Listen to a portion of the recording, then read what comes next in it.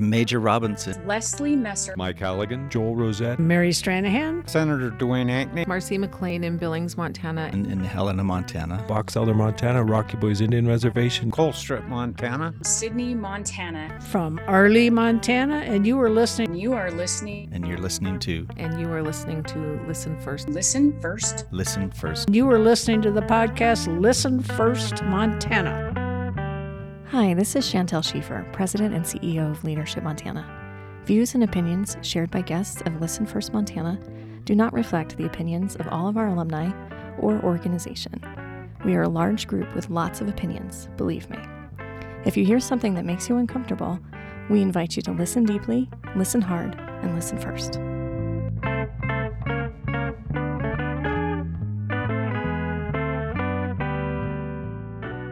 All right, this is Chantel Schiefer, and we are here in Helena today with three of our esteemed members of our Board of Governors.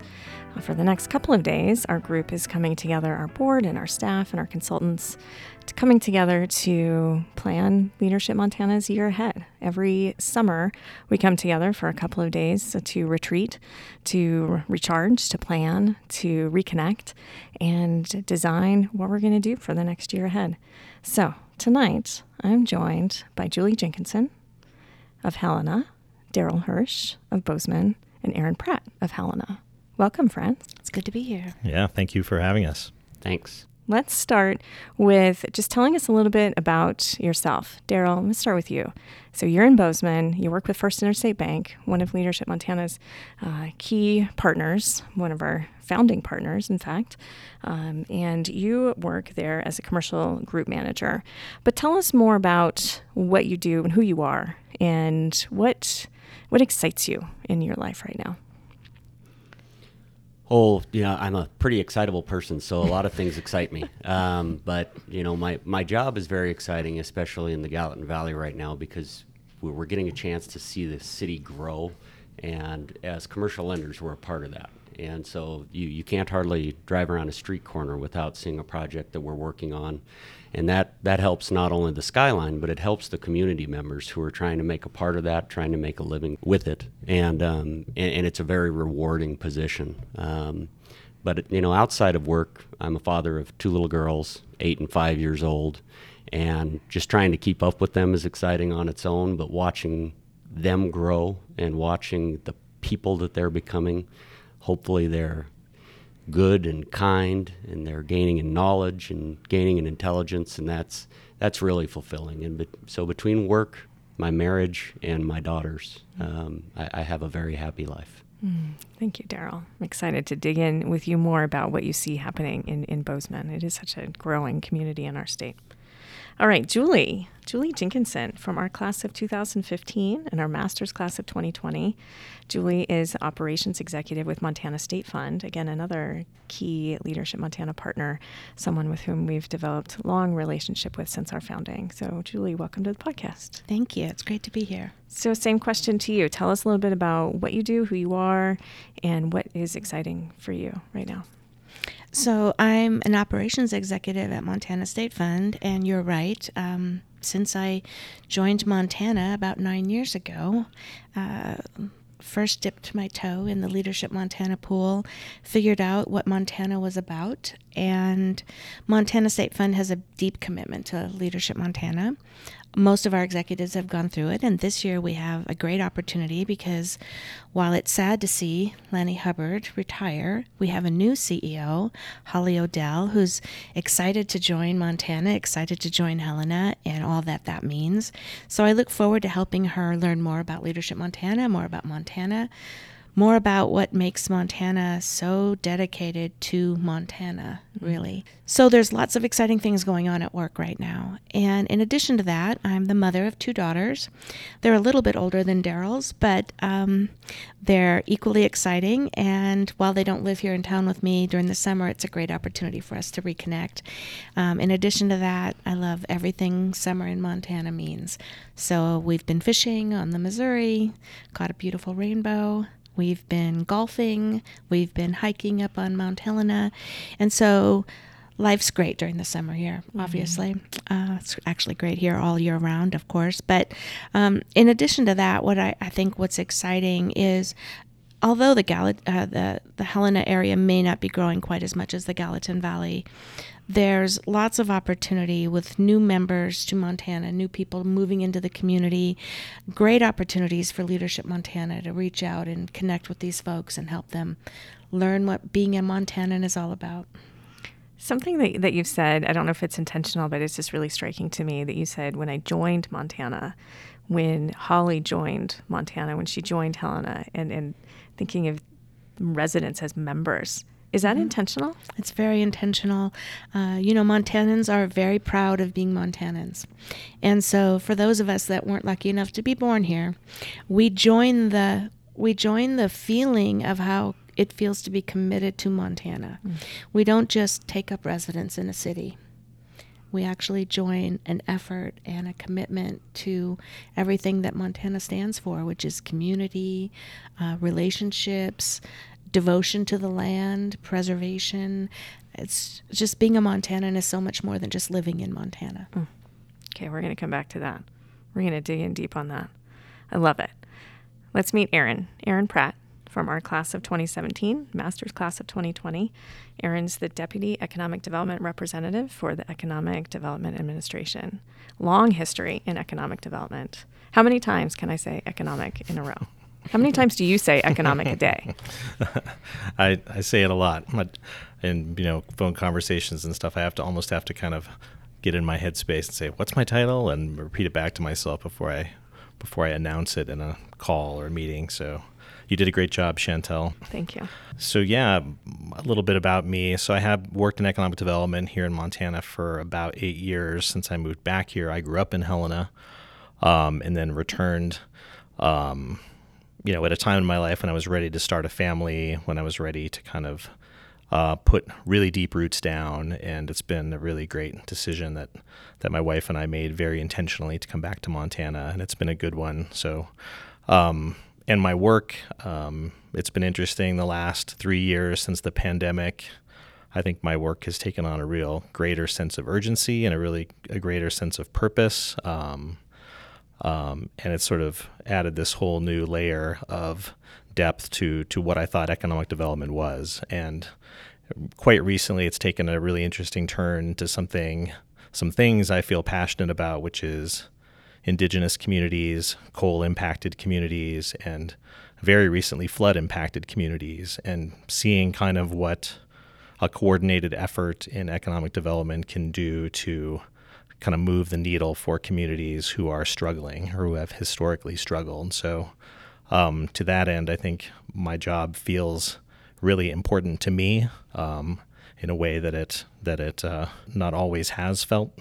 So yeah, and I get a lot of joy and satisfaction from that. So I'm married to, I have a daughter who's 4, and similar to Daryl, I think, my real sense of purpose in life is to make sure that she is a good person and is loved and is shown and learns how to be empathetic to people. And it's something I think about, all the time. That's really, my highest and best purpose as a person right now and my real focus. So.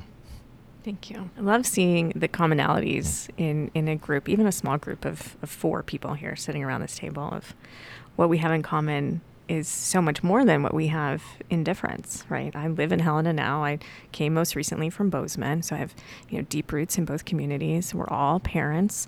We've all, talked a lot about how that role as parent is so important to who we are as people. It's not just our jobs. It's not just what we do from 9 to 5 or whatever your time is. It's so much richer and deeper than that. And I feel like so often we just don't take the time to have those conversations in professional settings of, who we are outside of work. Do you see that too? Do you feel that and experience that in your lives? It's so easy to have happen. We get so wrapped up in our conversations about work that unless you have a moment to really think about it. You may say, how many children do you have, or are you married, or what do you like to do, but to really dig in on what it means to be a parent or a spouse or a partner. Yeah, it has to be super intentional. It's such an important part. If I listen to Daryl and Aaron, and I know I felt the exact same way. I felt like my mission in life was to try and raise a good human. Much more than what I do at work is my purpose for my family. Yeah. I'm the worst about this because it's almost like my icebreaker when I meet somebody new is, what do you do for a living? And I wonder why we do that, because it seems to place that in the forefront of what somebody is, and where we're so much more. I mean, I'm certainly proud of my job and my performance there, but I'm significantly more proud of my daughter was sick yesterday, so I watched Sing 2 and held her hand, and I felt like I was doing something good at that point. And those should be the types of conversations that we're getting into with people. Maybe not in the first 5 minutes, but that's where the value really lies in people. Yeah, and I think I've been lucky in my last job at the governor's office and this job with my team in Denver. I think there's a real renewed interest and a renewed value proposition around what our families mean to us, and a real recognition of that by our employers, which I think is really refreshing and really different from what I've experienced in the past. I think the people that I've worked for and with sort of are really being intentional about how our families affect our time, and how our families affect our performance, and how this pandemic has affected all of it. And there's a real, reality check and a real realization that without our family lives sorted out, our performance at work is going to suffer to a great extent. So there's hopefully a more holistic kind of view of how our work lives and personal lives are so deeply interconnected, and I hope that continues. I'm hopeful for that too. I think I've definitely seen a number of shifts in priorities and balance. Balance is such a hard word, because does it really exist? No. But I'm hopeful that as we come through the other side of this pandemic, hopefully we are coming through it soon, that is one of the things that we will take as a benefit, is a more renewed sense of the whole person, not just who we are in the office.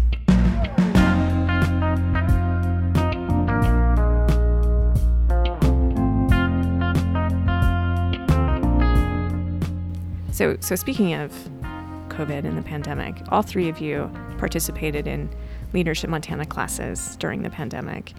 Daryl from our flagship class of 2020, and Aaron and Julie were in the master's class of 2020. I'm curious what that experience was like for you. I know what my experience was like. I want to hear from you.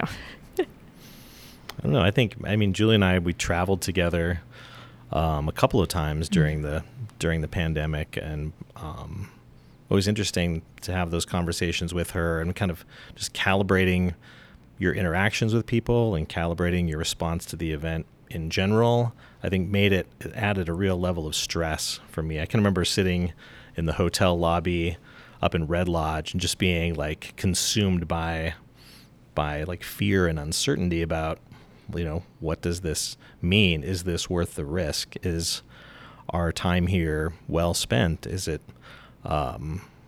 I think there was just a lot of this layer of uncertainty and fear for me that kind of permeated those experiences, right?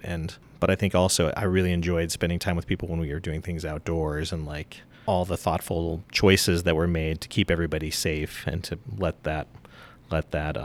those events continue. I thought was really an interesting pivot and a strong positive reaction from the organization. So it's just real mixed, I think. Do I wish we'd have had the experience without that kind of overlay to it? Yes.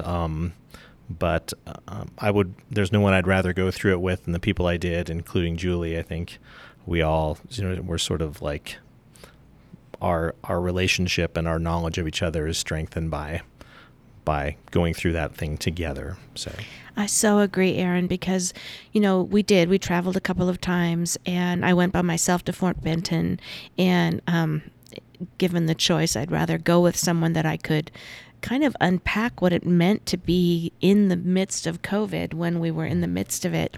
By myself, when you're traveling by yourself, you can almost pretend everything's fine. Mm-hmm. And then, just asking, so what do you think about what's going on?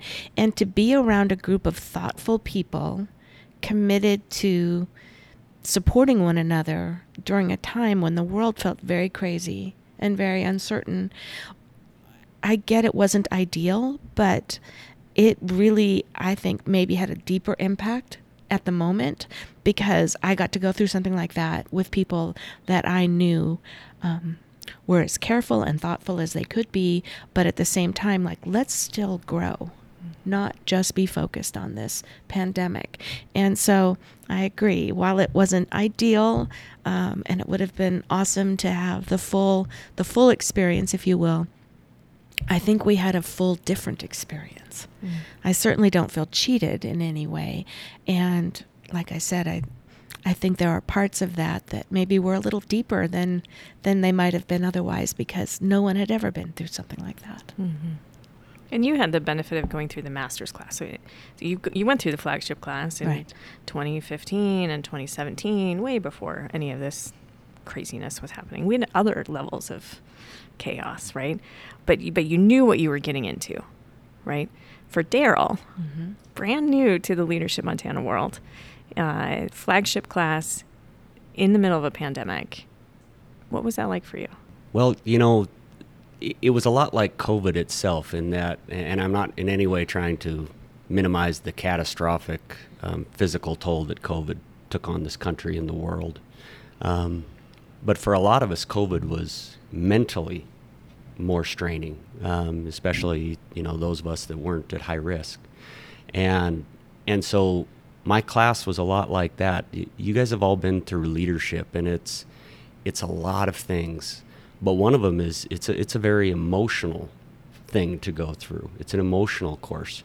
And I've never in the business world been a part of something that brings people to that close of a bond. It happens on sports teams that they're together for 4 years, or I would imagine in the military, or if you work with somebody for 20 years. But this course does that in a matter of 9 months, 2 or 3 days a month. And so we were just getting to that, right? We were in our 7th class, I think, and mm-hmm. it got canceled. And so mentally, it was really, really difficult to see, am I going to be able to finish this course? Am I going to get to see these people that now I feel as close to as family members? And so the mental toll was very, very difficult. But in true leadership fashion, and you and your team put together protocols and let us have the ending experience that was just absolutely wonderful. And then you went ahead and made up the class a year later, which was a lot of fun in Miles City, which was my hometown, so that felt really good. But it was, we were scared about a disease that nobody understood at the time, but yet there was this yearning to want to get together to have that final experience of what we had been leading up to. And so it was great that we got to do it, and I agree with you, Julie. No regrets in the way it played out, because we still managed to get that closeness by the end and finish it off. Yeah, that was the one time in my now 8 years at Leadership Montana that we have canceled a program, was that your March session. And you're right, we did. We went back to Miles City and made up for it a year later, and we had a good time. Miles City. I remember walking into one of the establishments and seeing all these people with your last name on their back of their shirts, because they have the same last name, and was it baseball players? It could have been baseball, could have been football, could have been track. Could have been anything. The Hirsches make up about a full page length in the phone book in Miles City, and it's not that thick of a phone book to begin with.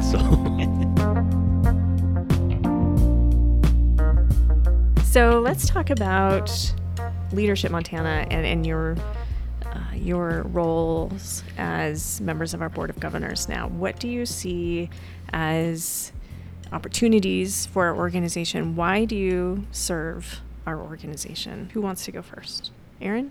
So, yeah, I think my first sort of real interest in the board was interaction I had with Amy Kellogg and just getting to know her outside of Leadership Montana and just being so impressed by her and just being just fascinated watching her sort of lead a group in a very commanding and thoughtful and humorous way, and then knowing she was on the board, and then being invited to attend a board meeting where Lanny chaired a meeting, and just seeing how what a functional and healthy and mutually respectful group it was. And so that sort of really solidified my interest in serving on the board, I think, was just seeing these people who I was so impressed by and so interested in knowing better, and so honored to be able to have an opportunity to follow in their footsteps and learn from them, was my kind of real catalyst interest for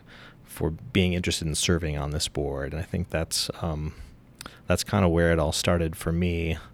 And Bruce Wittenberg too, knowing him outside of Leadership Montana and learning about his role in creating this organization too. Just a real sense of responsibility and bringing their ideals and their energy and their hope for the organization forward, I think has really inspired me, continues to inspire me. And whenever I see them, I'm reminded of that responsibility and that privilege. What do you see as opportunities for our organization going forward? Well, I mean, I think just in our political climate and now in our sort of economic climate, there's a real opportunity for Leadership Montana to kind of hold those conversations that are difficult and be a sort of safe place for people across the political divide, across the economic divide, to come together and have the tough conversations and build the real and long-lasting relationships that are going to help form whatever Montana is next, right? So I think Leadership Montana is uniquely positioned to do that and has shown a real aptitude at that. So I think the kind of possibilities are limitless when you have the power to convene and hold tough conversations and leave those conversations with a better understanding of each other and a trust of each other and a love for each other that didn't exist before. So, question for everyone. What does that mean to hold hard conversations, to hold space for hard conversations? What does that look like in your lives? I think that you have to have a real commitment to the other person, to leaning in and listening to them. And I know we talk about the difference between listening and hearing, but the part that I like to focus on is starting the conversation with intention and paying attention to how the other person is processing the conversation. So it's not just about what I'm intending to say, but how is the conversation getting processed? Is it growing its own, or is it two people taking turns talking? Mm-hmm. And the part that I love about the Leadership Montana experience is between Gracious Space and Gracious Collaborations with Pat Hughes, the Leadership Challenge. These are all efforts for us individually to gain a better awareness about our own intention, but also how to have those conversations in ways that, like Aaron said, is respectful and kind, empathetic, with a real, I'm going to say it again, with a real commitment to where does the conversation go, not just taking turns talking. I think we're taught from a very young age to try to win. Try to win in sports, try to get the best grades in school, try to go out and get the best job. Our goal seems to always be to try to win. And I think there's certainly a time and a place for that, and it's a good thing. But when that overlays into our conversations and really out in the public, you see it every day on TV and things, people need to stop trying to win and start trying to understand a lot more. And if you can do that, it's a it really becomes habit forming, and it becomes really, really interesting. Sometimes people don't want to talk to me because I keep asking them to, well, tell me more about what you think, and they don't want to tell you. And it's like, no, I really, because they don't trust that I really do just want to understand. And because it might be different than me, it might be the same view as me. I just want to understand where you're coming from. And it's in that understanding of people where that trust is formed. And when they get to the end of that conversation and realize, oh, you were serious, you didn't want to change my point of view. You might say you have a different point of view, but you just wanted to understand where I was coming from. And they're a lot more open to it the next time when you start asking those types of questions. And it's really a great thing when you see it play out in front of your face. Oh, yeah. I'm a big believer that we need more of that in our society, right? More conversations to deeply understand where someone's coming from rather than trying to change someone's mind. Tell me more, Daryl. How do you do that? How do you engage those conversations with people? And I heard you say people don't want to talk to me anymore. I ask them too many questions. They're walking away. How do you pull them back in? Well, it helps to explain what you're doing. Just saying, listen, I struggle with this is what I like to say to people, is that I don't understand how somebody can have that viewpoint, and all I want to know, I want to understand it better. And so explaining kind of what you're trying to accomplish, but not everybody goes into the conversation wanting to do that. They go into the conversation wanting to have a debate. And debate has become our default position, especially, on TV and in politics and things along those lines. I think the shows where they yell the loudest get the best ratings right now. And once somebody sees that and hears you explain what you're trying to do, I've had great conversations about very, very difficult, pick your political topic of the day, and with people who I knew deferred from me. And we both left smiling and having a good time by the end of it. And that's the approach that I think, and that's what I'm so excited about the future of Leadership Montana is. You've reached a critical mass with so many graduates that are out there approaching the world like this, and the more that outreach keeps going, and the more people are willing to engage in those conversations, it's going to make Montana that much better, it's already pretty great. Mm-hmm. That is so true, Daryl. You said something that really struck me, that I don't know if you intended to say that Leadership Montana is teaching people how to have conversations. Mm-hmm. But that is, I think, really part of the heartbeat of Leadership Montana. Have the conversation, not the debate, not trying to change someone's mind, but really try and figure out what don't I know about what you believe? What don't I know about the topic, and how can we communicate better? So I think that was a really important point. Yeah, I totally agree, Julie. I think what sort of Leadership Montana has taught me and demonstrated to me is I'm going into a conversation to learn something, mm-hmm. not to teach something mm-hmm. to somebody. And I kind of walk into those conversations saying, I'm going to learn from this person something I didn't know before, and I might get proven wrong, which is always an interesting feeling. But just having that openness to listening, to hearing someone out, being open to having your mind changed, and being accepting of the fact that you may be proven wrong, and that's okay. So I think that's a great lesson that I've learned from Leadership Montana. Great point you made, Daryl, too, about winning. Right? We want to get our points across. We want to make sure our position is well established and heard, and we get the last word, and then we walk away, and then nobody really wins, and what have we really gained? So I feel like it's the way you talk. It's the approach you took with your grandparents, right? When you talk to your grandparents, at least I piped down and listened when my grandpa talked about things, and my grandmother. And if we had took that approach throughout history with our peers, we may be teaching something everybody already knew. Leadership Montana might be teaching that which we already had, but we don't. We seem to compete, and that's good sometimes, but certainly not all the time.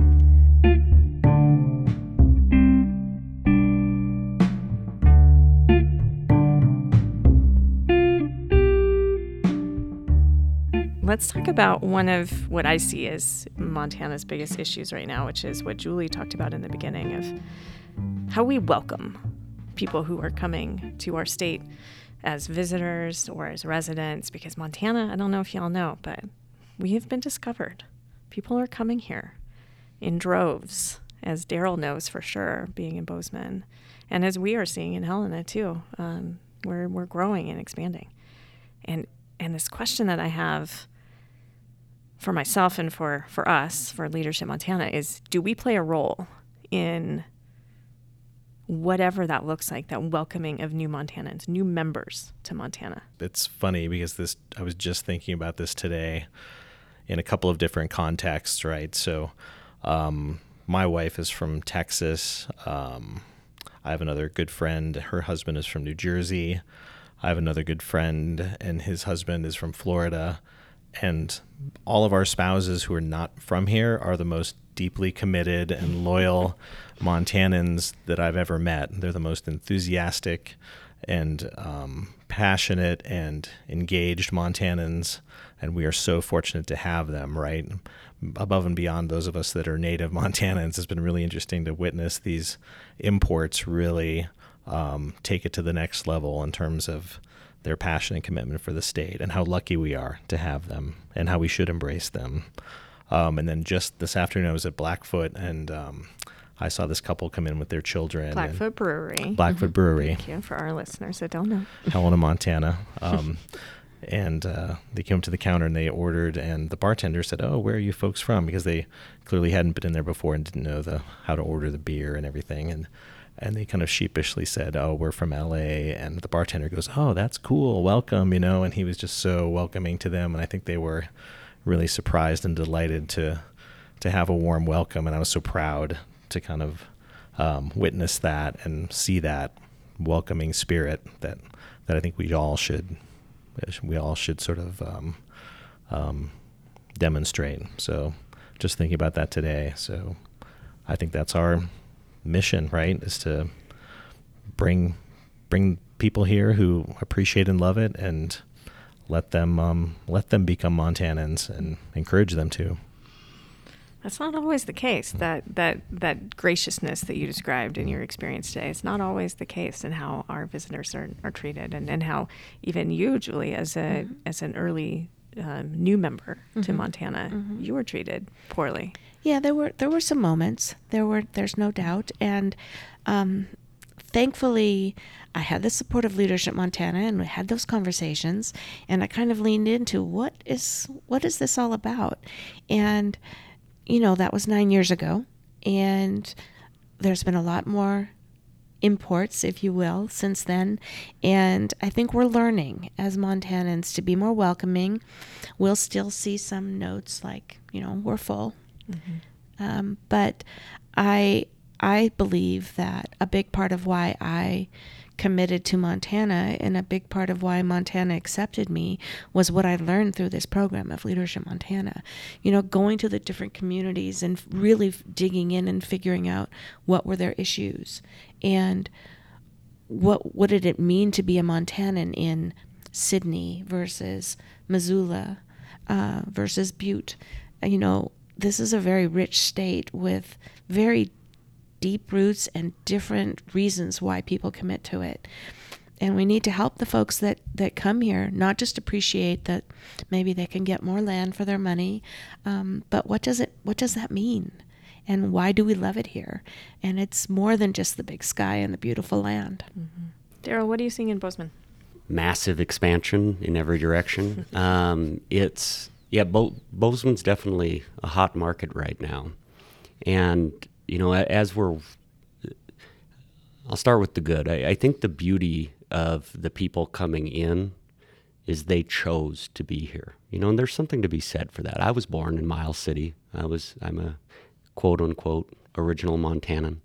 And but I didn't choose to be here. Julie chose to be here. And they came here, whether it be on a visit or a trip, or they saw what we had and they said, that's beautiful. And so there's something beautiful about somebody choosing to be in a place as opposed to just being born there. And I think as Montanans, we are generally pretty welcoming. In Bozeman, the pace of change is so rapid right now that I think that, we're not scared of the individual people. We're scared of the growth. We're afraid a little bit of, is it going to lead to bad things economically if it slows down, or if it really slows down? We're afraid, is it going to change the dynamic of the city? Because Bozeman's a beautiful, safe, welcoming community. And we continue that, even though there's, been 20,000 new people move in the last 10 years. And so it's the fear of change that I think grips people. But just like Julie found out, it's not fear of any individual person. And anybody that truly wants a piece of this, you have to support them, because they're choosing to come to something that you learned to love when you were born. My husband and I, we've often had this conversation about what is the, quote, best kind of Montanan, because we're both lifelong Montanans. And he never left. He, like you, grew up, never left. I grew up here, left, came back. And then there's a third kind of Montanan who chooses to move here organically. And I've come to change my perspective on this, to really say, as long as you love Montana, that's just fine with me. You're welcome. Love Montana, we love you too.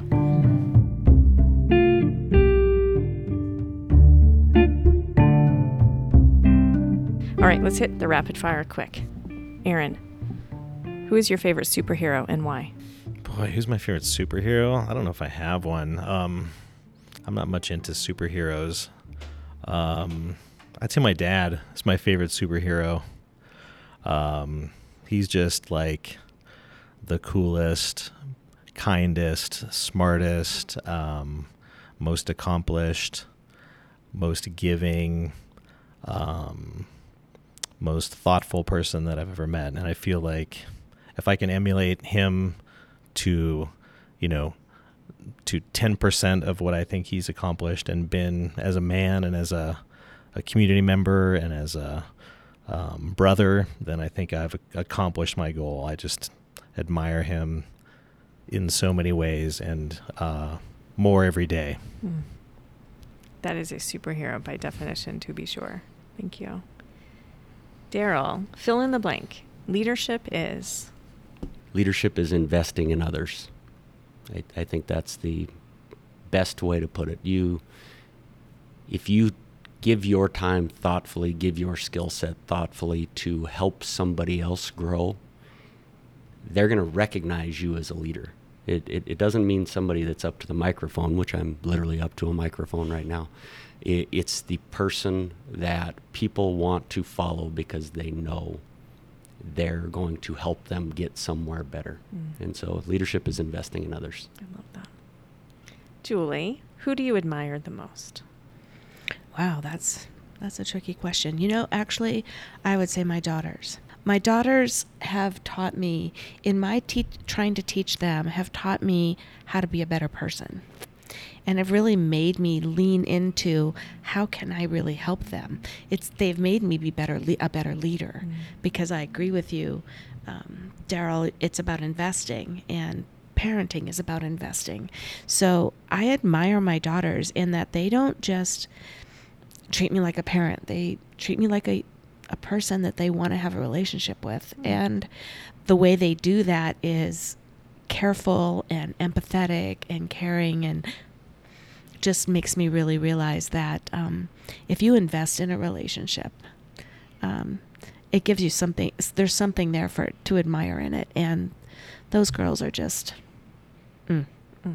every bit of my heart and soul. Well, they had a wonderful example growing up and continued. All right, Aaron, what are you reading right now? A lot of children's books. I read probably 15 children's books a day.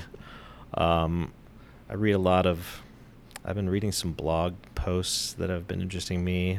One called The Daily Stoic, about minimalism and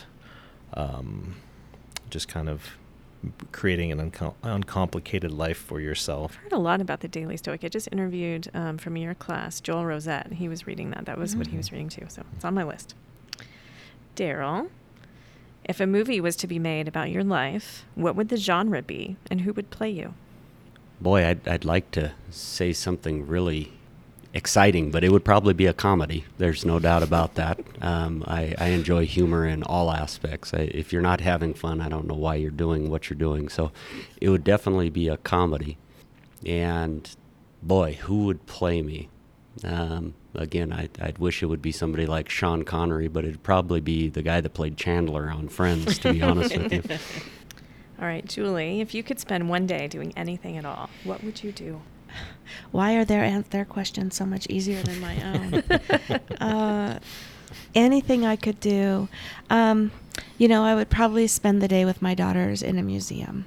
We love experiencing art and expression together and kind of talking about what it means. That could be anywhere. It could be on the river as well, but in a museum, all three of us tend to get in a different thoughtful space. And, it's kind of like a dance. Someone will move ahead in the room and someone will come back and say, come look at this with me. And so there's kind of this dance going on at the same time. And by the end of the day, we just all feel so rich. Oh, I love that. Aaron, if you could go anywhere in the world, where would you go and why? If I could go anywhere in the world, I think I would go back to Scotland. I just fell in love with Scotland and the people there and the landscape and the food, believe it or not, and the Scotch. I think it was just, I loved every bit of it, and I think about it a lot. And my ancestors on my dad's side are from Scotland, and I'm not sure if that plays a part in it. There's some kind of deep DNA response to how much I loved it there, but I think if I could spend a couple weeks in Scotland, I'd feel a whole lot better. Daryl, what's your favorite hobby? Anything where I'm physically active with my daughters. We set up bases, and I pitch to them, and they all try to score before I can run and get the ball, and everybody's screaming and laughing. But I guess I could probably dial it in more. Boating on the lakes of Montana is really, really hard to beat, and my daughters are there with me. I've got a wonderful picture of me throwing them off the back of the boat. It was parked. Totally safe. They had life jackets on. But just anything where I get to be the fun dad, and boating really brings out the best. All right, Julie, what is one of your quirks? I'm incredibly clumsy, and if I don't fall every day, some miracle has happened. But the good news is I've had some epic falls. Think in the middle of San Francisco and papers flying everywhere.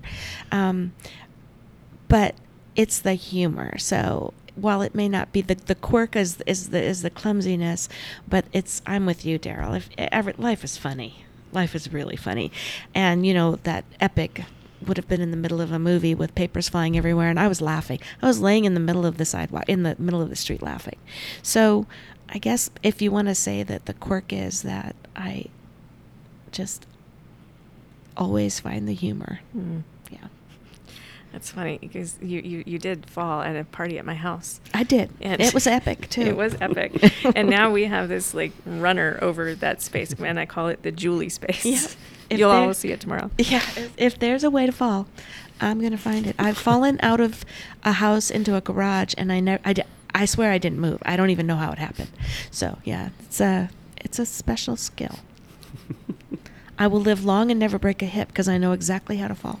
You don't have far to fall. Oh, there we go. And there's the requisite short joke. Thank you. Thank you, Erin.